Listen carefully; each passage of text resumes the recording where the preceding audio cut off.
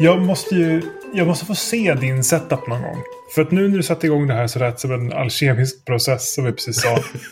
Men jag undrar ju liksom, hur många rörliga delar är det med? När vi kollade på antalet grejer som man har och behöver för ljudinspelning, då kändes det väldigt mycket maximalist ganska fort. Så berätta, hur tänker du om såna här grejer? När det gäller nästan alla verktyg jag använder så slutar jag aldrig att försöka minska antalet grejer, sladdar, pryttlar och så vidare. Jag tycker det är väldigt roligt att försöka minska ner det. Det har bland annat att göra med att innan covid så reste jag väldigt, väldigt mycket. Och att kunna bara plocka bort ett par 100 gram eller ett halvt kilo ena veckan och sen ytterligare ett halvt kilo nästa vecka. Någonting som jag inte hade tänkt på. Men det var jätteskönt. Ja. Sen har ju jag och min familj flyttat kors och tvärs över Atlanten och inom Europa ett antal gånger. Och det gör ju av sig självt att man inte har så mycket saker kvar längre på ett väldigt positivt sätt.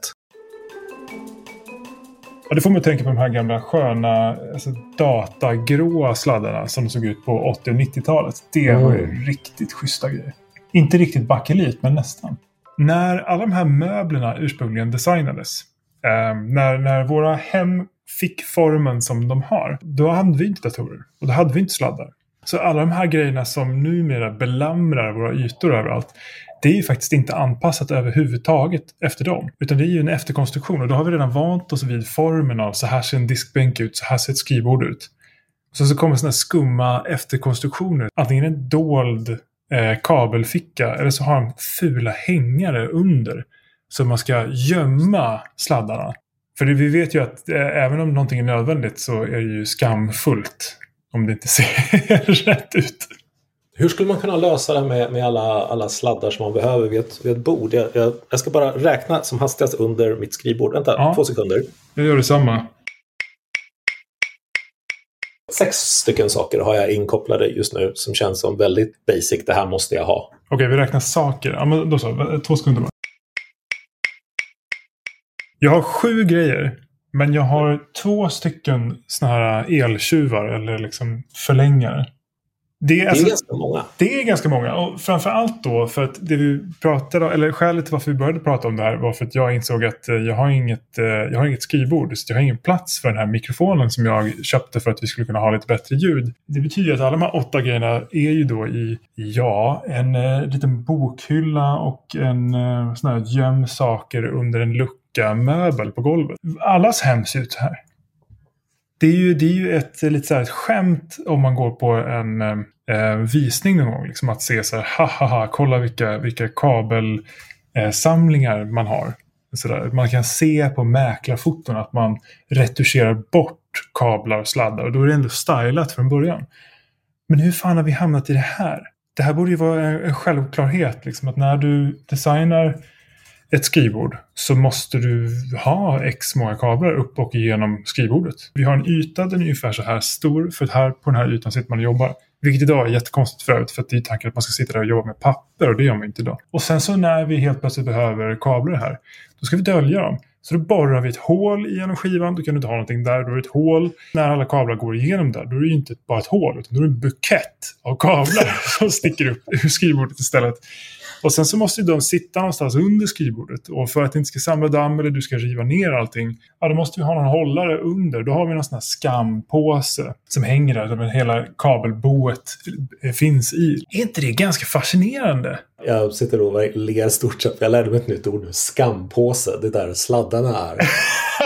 Vad sa du efter det? Ingen sån här staning, men skampåse fastnade.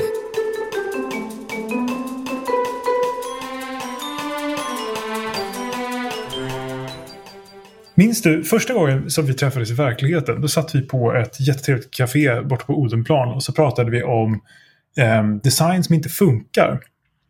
Kommer du ihåg att jag raljerade över lyktstolpar på gatorna, alltså gatlyktor? Det här är lite av en pet peeve för mig, för att när man ser såna här grejer som till synes verkar otroligt dumt designade, då brukar det bero på en av 2 skäl. Antingen så är det så att man inte förstår kontextet själv, att man tittar på det för naivt och man förstår inte vad det är för constraints som har förändrat eller skapat objektet som det är.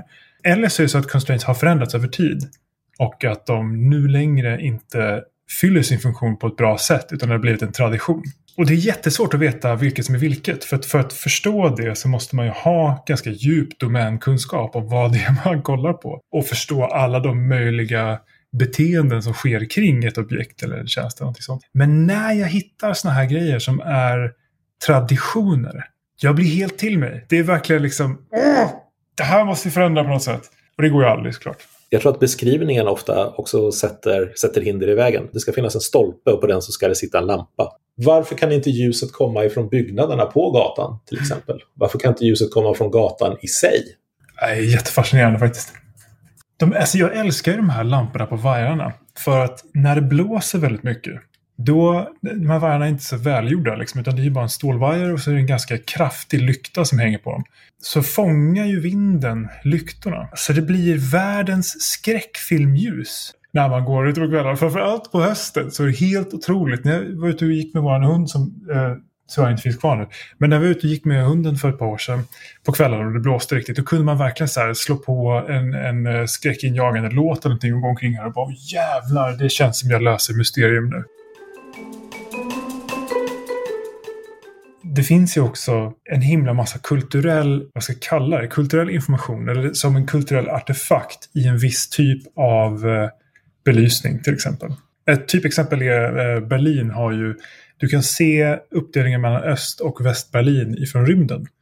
För att i Östberlin och i Västberlin så har man olika gatlyktor. Östberlin är lite gulare för de hade en helt annan standard. Och trots att det är nu, jag vet inte, 30-40 år sedan eller någonting sånt de enades igen, så har man inte hunnit byta ut alla gatlamporna. Alla fästena för gatlamporna. Utan det som har hänt är att man har ju sparat då de gamla fästena och börjat göra lampor för dem. Och då ser det ungefär likadant ut fortfarande. Det blir ju i sig en kulturell identitet.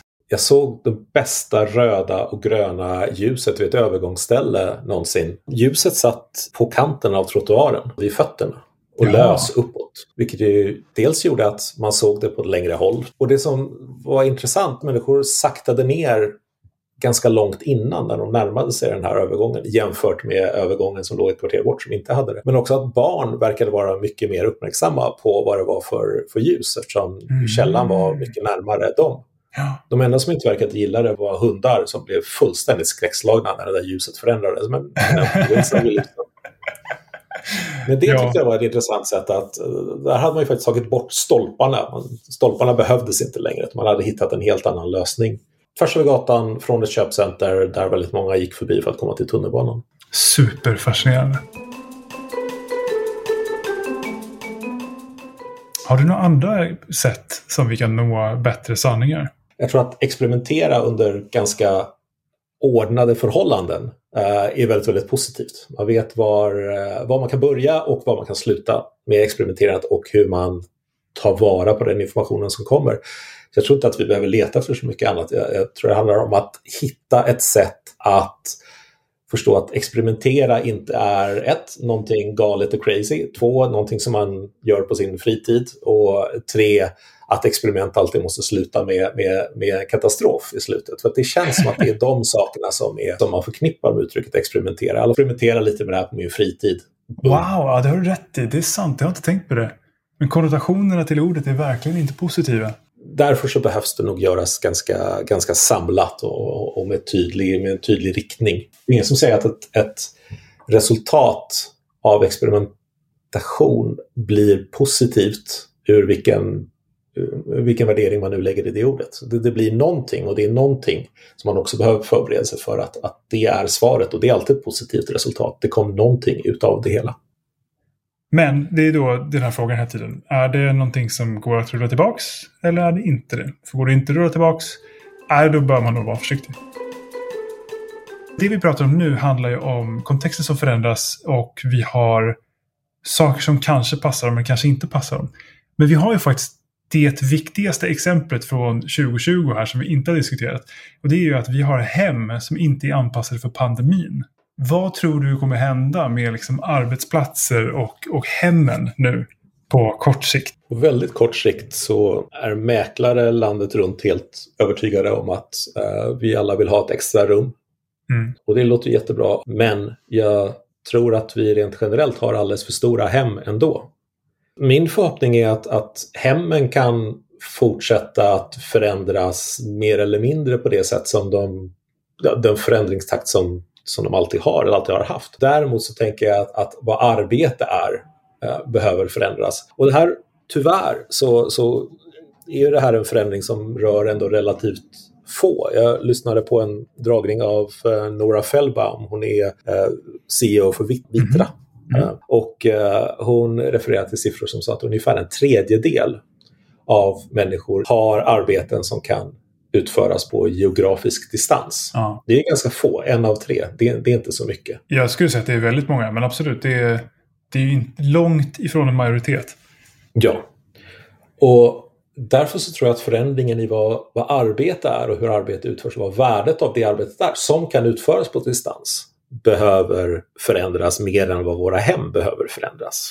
Vår möjlighet att tjäna pengar ska inte vara kopplat till den plats där vi bor. Det här är superintressant. Nu tolkar jag dig som att det du säger är att folk är fast på en plats på grund av ett jobb. Och att det blir någon form av elit som kan flytta dit de vill för att jobba. Det är en sanning med massa olika caveats och modifikationer, självklart. Ja. Men att den möjligheten finns. Jag har tänkt att människor vill bo någonstans. I min världsbild liksom, så tänker jag att människor flyttar någonstans för att de vill bo på en plats. Och sen så när de söker sig till arbeten där, då finns det oftast fler jobb på platsen som är anpassade till saker som har med platsen att göra för att platsen är populär.